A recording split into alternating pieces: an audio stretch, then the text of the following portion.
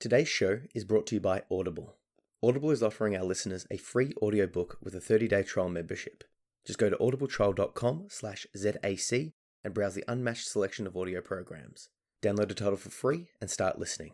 It's that easy. Go to audibletrial.com/ZAC.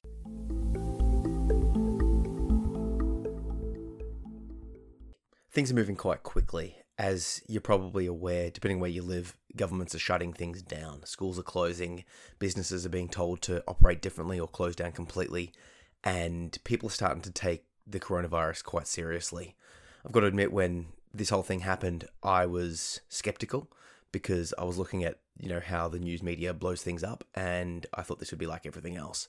However, looking at the evidence and the data and the trends and what's going on, this is a legit concern and a legit issue, and the measures that are being taken could be argued that they're not strong enough nor quick enough, because the consequences could be quite high, given that it's a pandemic and the potential for loss of life is huge and the overwhelm of societal structures to deal with that overwhelm is huge. I think that having action taking place as is being had in my country, Australia, and around the world is quite good.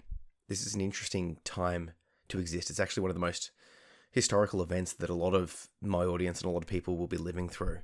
The last event that will have changed the world this much was, in my lifetime, was September 11, and that was, 19, 20 years ago. So it's really is a historical moment, and it'll be an interesting thing to see what the world is like on the other side of this.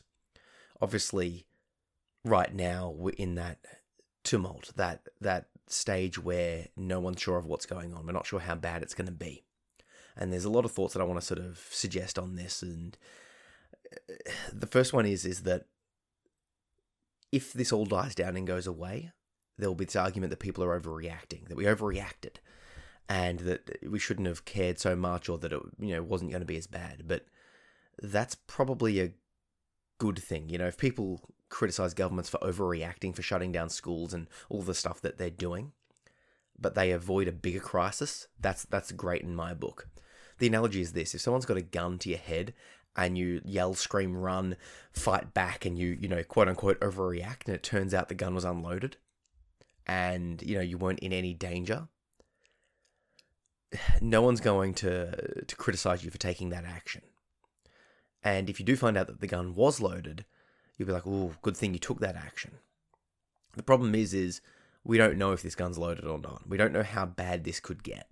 So it's better to be safe than sorry. It's better to overreact and take action that seems extreme, but to cut that curve. The reason why we want to cut down the curve is because if we get too many cases all at once of being sick, it'll overwhelm the system. If we have the system overwhelm, things fall apart quite significantly. So the idea is that if we go through the self-isolation, the social isolation, the social distancing, close down the non-necessary things, that curve will be flattened. So even if the same amount of people over time get the coronavirus, it doesn't all happen at once. So we're more able to deal with it. Once again, a physical analogy: if I hit you 10 times over the course of a year, it's far more easier to deal with than if I hit you 10 times in 10 seconds, right? 10 times in 10 seconds could knock you out. It could cause a lot of physical damage. You've got no time to heal and recover from that damage. But 10 times over a year, you've got time to recover from each single punch. Not a perfect analogy, but you get the idea of what I'm going for. It'd be interesting to see what's being deemed as necessities and what's not. So, depending on where you are, the answer is going to be different. But your emergency services, your food production and delivery, those sort of services have to maintain. But where's the line drawn? So part of my main thing that I do is Brazilian Jiu-Jitsu. I love it. Gyms of all kinds are just not necessary, and fair enough, because it's contact. It's a whole variety of things that can just spread germs. But a lot of retail jobs are going out of business. A lot of the economic impact of this is going to be huge. Borders are being closed. People are being advised not to travel, not to do much of anything. So there's going to be a massive financial issue, and people are going to lose jobs, lose money, lose a lot of stuff. Once again, some governments are providing stimulus packages and all of that sort of stuff, but who knows what the long-term impact of that will be. If you do have access to it, if you are in a country that is doing that, take it up and do what you can to look after yourself and look after your family, because obviously there's a lot of those questions, and any support you can get from your family, from your friends, and from the government, take it. Don't be too prideful. Don't be too egotistical about it, saying you don't need it. Yeah, we're all in a time of crisis. Let's accept that help. And on the other side of things, you might have access to help that you're not aware of. So if you do lose your job, I know in Australia there's schemes that will give you access to job seeker allowances and all of this sort of stuff while this whole thing is going. People are able to access their superannuation, and if you're a small business, there's grants and funding and all of this sort of stuff. I don't know the details, but depending on where you are, look into it. I see an interesting thing happening in our future post coronavirus, in the sense that a lot of the jobs are being forced to get people to work from home, to have their meetings over the internet, and to cancel things altogether. And I can't help but feel that sort of change is going to stay, at least in some part, because I imagine there's a lot of people working from home now, realizing that they can do their jobs from home, and going, well, when this dies down, why would I want to go back to work? In terms of, why would I want to go to a physical location? Given the technology that we have, given the fact you're watching or listening this, suggests that there's a far more logical, easier, more convenient option that we have at our fingertips. And, a lot of my friends and family members are losing their jobs and are unable to work, but a lot of them are also now continuing to work, but from home. So why would they need to go back to the physical location?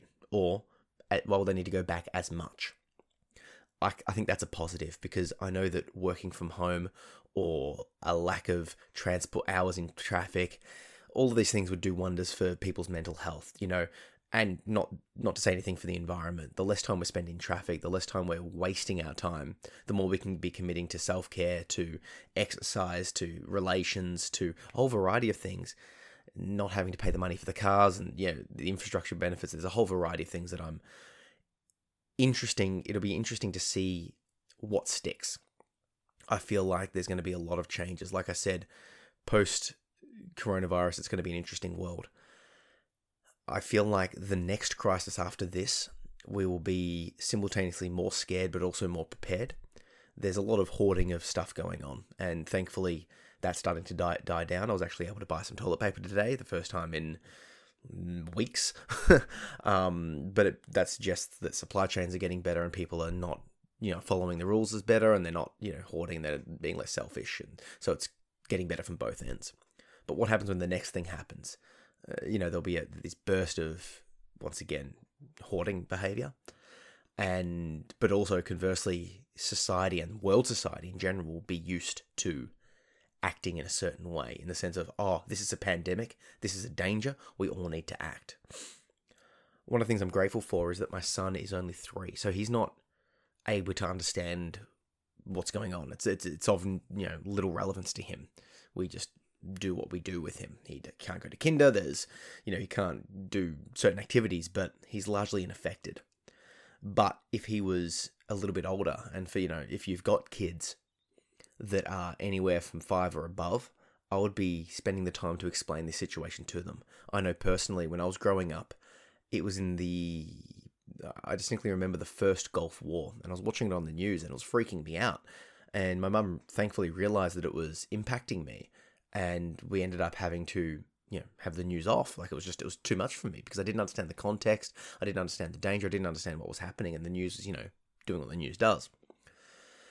So what I would suggest is that consider that your children, even though they're young, they need to understand why and what's happening, and, how to wash their hands, and why we're doing this, and why people are talking about this virus, and, all of the sort of morbid jokes that adults make, kids might take seriously. It's worth explaining why to them. It's worth explaining why and what's happening, and to give them a voice to be able to talk and explain it, because they might be upset, unsure, and not know what's up. So give them the opportunity to explain. Any kids, any age, just say, hey, this is why we're doing this. This is what it means. These are the legitimate risks. This is what we're doing to prevent it. This is what the government's doing. This is what the world's doing. And that will hopefully keep their mental states in check. And speaking of keeping your mental states in check, I use a meditation app by Sam Harris. I'm going to link you to the app so you can access it. I use it every day, and he just released a lesson talking about the benefits of meditation in a disaster. And it hit the nail on the head in the sense that the best way we can fight this isn't like a war, or this isn't like a thing where we can get out and do stuff. The best way we can help end all of this is by staying at home and sort of isolating ourselves, right? So what's happening is a lot of people are discovering their own mind. They're getting bored. They're seeing the inner demons, and they're not used to it. And that's causing a lot of duress. And you're spending time with people in your family, in your household, that you're not used to spending so much time with. Now, in the ideal world, you love your partner, you love your parents, you love your kids. It's all happy, hunky-dory, but that's not realistic. And there's been a bunch of, in the countries that have had significant lockdowns, a bunch of cases of domestic abuse skyrocketing because people are spending time with people that they don't spend as much time with, right? They don't have the same outlets. With all that in mind, and adding to that the social isolation and the lack of routine and the change and the fear and all that sort of stuff, our minds are going to cause us a lot of duress. So Sam suggests that we meditate, and I would strongly suggest that as well. So if you aren't on board already, I strongly suggest you start a meditation practice. I'll put a link to my Skillshare courses. I've got a bunch up on how to meditate. I'll put a link to a blog post from my book, How to Get Shit Together, basically explaining how to meditate, and I'll put a link to the app. So you've got and access to all of these will be free, or at least on a trial basis, so you'll be able to check it out and cancel before you pay. The point is there's no real reason not to start. You can feel fear, but not be taken over by it. The more you meditate, the more you can detach and step back and realize that you're not the thought, i.e. in this case fear, you're the thing having that. And once you get that distance, you feel a bit safer from it. So if you haven't already, start a meditation practice. I would also suggest that even if you're stuck at home, do some physical exercise. Do some push-ups, do some sit-ups, do some standing squats. I'm lucky enough to have sourced myself a home gym, and I'm very grateful now. But even if I didn't, I would still be moving my body. I'll still be stretching. I'll still be trying to keep as active. And if you can, do something to get your heart rate pumping at home. Exercise helps your mental state. It just does. The endorphins, the chemicals that are released during exercise feel good. So do it. And particularly if you've been, in general, do the exercise. But particularly if you've been typically exercising, that's part of your normal routine. It can be easy to just go, I'm just going to stay at home and veg. Sure. But now not only are you stopping your normal routine of exercise, and, going out and socializing, all that sort of stuff. So for example, with me, with jiu-jitsu, you're also stopping the exercise. Don't. This is when you should actually be moving your body more, conversely. I'm now trying to exercise morning and night to keep my mental state sane. I'm lucky enough that I'm able to keep working, given the work that I do as a disability support worker. It's, a healthcare work, which means I can keep working, thankfully. So I'm lucky enough not to have that financial burden at this stage. But even if I, no matter what situation I'm in, no matter how bad my situation gets, I will be moving my body and exercising, and I'll be meditating, because those things are some of the best treatments that you can do for your mental health. I would also suggest that doing as much as possible to maintain your social life. Now, obviously, if you're isolated, if you're at home, and that's what we need to do right now, what can you do? Phone calls, text messages, connect on social media, get into a social group via your social interests, jump on Reddit, find a community, make a community. A couple of my friends online posted that they're having, Skype dinners together, right? Sounds ridiculous, but it also sounds lovely when you think about it. Yeah. So use the technology we've got, think outside of the box, and still have those interactions and those connections. And it won't be the same, but it's better than nothing. If you let yourself fall off the wagon and don't take those steps preventatively, it's going to get shit. It's going to get real bad mentally. My main concern over all of this is people's mental states. When my partner went on holidays to see her family overseas for 3 to 4 weeks, I was worried because I was going to be left on my own, as in just me and the cat. My son and my wife are gone for a month. I spoke to my psychologist about it, and she said, it's going to suck for the first 2 to 4 days, but then you're going to get into the routine and you're going to enjoy it. It's just, you're going to get through that change period. Is going to be tough. And when they come back, that's going to happen again. You're going to have to get back into the groove of them being around. And I think that's what's happening to society in general. As we realize what we need to do, and as our governments force us, or as we choose to reduce social contact and do all the things that we're going to be doing, it's a massive learning curve, and it's going to suck in that first instance. Unavoidable potentially. We can do things to mitigate, like I just discussed, but we can take those actions. We can do those things. But if we're aware that there's going to be a learning process and getting into that routine process, but we will get it, and you will get better. You will get used to it, and it's not permanent. Knowing that it will get better is, a bit of a light at the end of the tunnel. Give yourself 3 days to a week, and you'll get used to this new life. Okay. The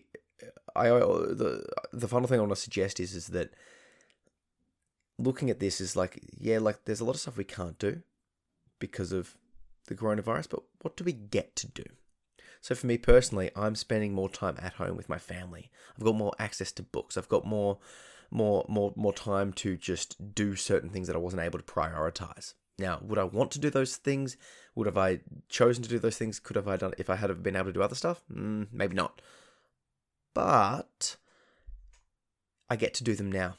So what I'm getting at is it's not only that you're giving up stuff, you're also getting a different sort of opportunity. So start taking that. Start looking at what you can do. If you've wanted to practice your guitar but you haven't had the time, maybe now you do, right? If you'd wanted to learn how to sing, if you wanted to practice Tai Chi, if you wanted to read more books, there's things that you can do that you didn't have the time to do in the past. Maybe connect it and do, relationships with your family, spending more time with them, right? Take that opportunity, embrace that. It's not ideal, it's not what you would want to necessarily do, but you've got options. With that in mind, I'm going to start suggesting things that I'm enjoying, that I've found myself doing. The first one is obviously the solo exercise. I'm going to be putting out a bunch of Skillshare courses over the next weeks to months, talking about how I'm exercising at home and how to make it fun and all of that sort of stuff. So once again, head over to Skillshare, start the meditation course, and you'll be able to get notified when those courses start coming in. And also reading books. So the books I want to recommend today at least, is the Mistborn trilogy by Brandon Sanderson. Now, if you want to listen to this book for free, head over to audibletrial.com/ZAC and you'll be able to get a free trial and search for this book, listen to it.